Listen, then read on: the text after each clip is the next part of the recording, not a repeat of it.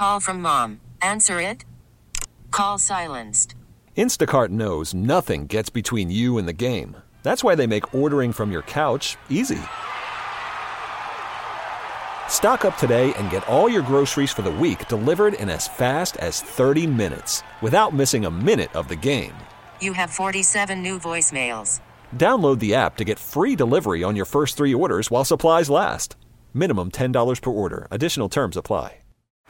Baseball is in full swing. NBA playoffs are heating up, and your NFL team is gearing up for training camp. Listen to the latest on the teams you love here on the Odyssey app. The biggest sports radio stations in the country, providing unrivaled local coverage of their teams, all in one place. Exclusive interviews with players, coaches, and team executives, streaming live and always available on demand. Stay in the know with your favorite teams right here on the Odyssey app.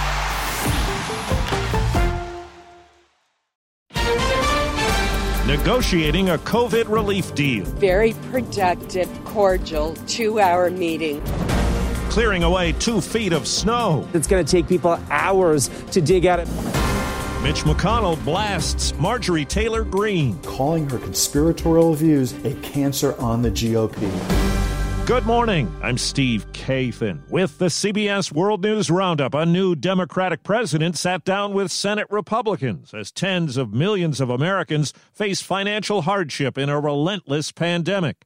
CBS's Weijia Jiang says the time for compromise may be short as Democrats insist they'll push ahead with President Biden's plan with or without GOP support. It was a very good exchange of views. Maine Senator Susan Collins described the meeting as frank and useful, but acknowledged it did not produce results. I wouldn't say that we came together on a package. No one expected that in a 2-hour meeting. Like Mr. Biden's plan, the Republican proposal includes $160 billion to ramp up vaccinations and testing. But the two sides are far apart on unemployment insurance. The White House wants $400 a week through September.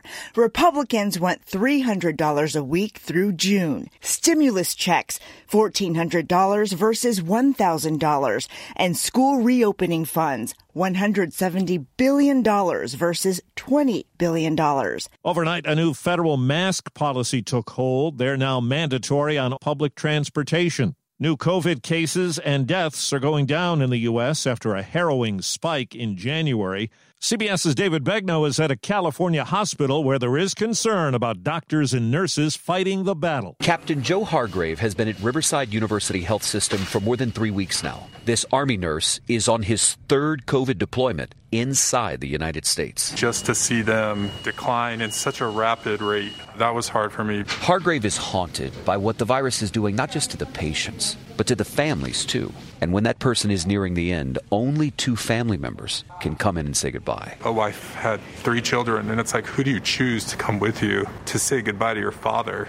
I just can't imagine that. According to critical care director, Nurse Tammy Lowe, even though the medical staff may have gotten better at treating COVID, dealing with it is still tough. There are staff members that have nightmares of stacking bodies, nightmares of so many patients. They can't keep up. COVID vaccinations were affected as life came to a skidding standstill in the Northeast. CBS's Mola Lenghi says a ferocious winter storm dumped a lot of snow. The big dig out is underway across the Northeast. More than 2 feet fell in parts of New York and New Jersey, having a dire impact on coronavirus vaccination efforts, preventing potentially thousands of people from getting the vaccine. New York City closed all of its vaccination sites through Tuesday. In Boston, the storm forced the new Fenway Park vaccination site to limit its hours. And in New Jersey, all vaccination megasites were shuttered. CBS News meteorologist David Parkinson says there's more snow today. We're looking at maybe an inch or 2 in most of the Northeast, with the exception of northern New England for the rest of the day today. But it's snowing just outside of New York City. It's snowing all the way down to D.C., and there's a little bit of snow in Ohio, West Virginia, and Kentucky as well. In snowy Punxsutawney, Pennsylvania, Phil the Groundhog is said to predict 6 more weeks of winter. There's a perfect shadow cast of me. Emerging from his burrow with handlers on a live stream.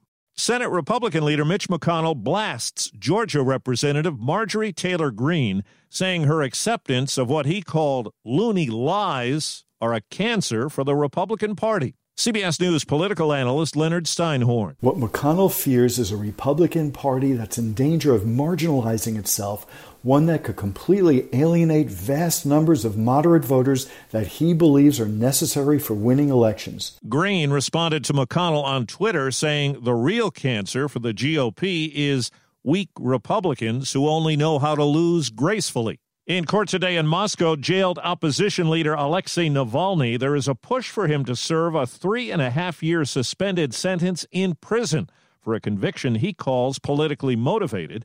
His lawyers say his poisoning interfered with meeting terms of his probation. Twitter has now permanently suspended the MyPillow corporate account a week after CEO Mike Lindell lost his personal account for trumpeting unsubstantiated election fraud. Recent corporate tweets, admittedly written by Lindell, attacked Twitter and the election. On Instagram, New York Democrat Alexandria Ocasio-Cortez reveals she hid in her office bathroom during the storming of the U.S. Capitol as a man yelled outside, "Where is she?" And she also revealed a painful part of her past. I'm a survivor of sexual assault, and I haven't told many people that in my life. But when we go through trauma compounds on each other. She said those who want to move on and forget what happened are using the same tactics as abusers. President Biden is set to sign 3 executive orders today to set up a task force to locate and reunite migrant families, reshape U.S. border and asylum policy, and review restrictions made to the legal immigration system over the Trump years. Police in Rochester, New York, have suspended officers involved in the pepper spray handcuff arrest of a 9-year-old girl last week. The incident's been condemned by community and religious leaders like Reverend Lewis Stewart. Minors should not be handcuffed. That must be banned. Children must not be chemically sprayed. Google has settled a workplace discrimination case, as we hear from CBS's Vicki Barker. Google has agreed to pay $1.35 million to more than 2,500 of its female engineers, whom the Labor Department charged were paid less than their male counterparts. Another $1.25 million will go to 1,700 women and Asian job applicants who never got hired at all. Google has not admitted wrongdoing. North Carolina's Department of Motor Vehicles says it will no longer issue specialty license plates adorned with the Confederate flag. The office says it has gotten complaints about them. A music legend seems destined to get a distinguished honor. Question is, how and when? Dolly Parton says she turned down the Presidential Medal of Freedom twice when offered by the Trump administration. She tells USA Today she said no the first time because her husband was sick, and the second time because she wouldn't travel during COVID. Asked if she would say yes if she gets the call from President Biden, the 75-year-old says she's not sure because it might look like she's, quote, doing politics. The 10-time Grammy winner also says she's not even sure she deserves it. Deborah Rodriguez, CBS News. On Twitter, former Saved by the Bell co-stars are paying tribute to Dustin Diamond, the actor who played Screech and has died of cancer. Mark Paul Gosselaar calls him a true comedic genius. Diamond was 44 years old. That's the World News Roundup. I'm Steve Kathan, CBS News.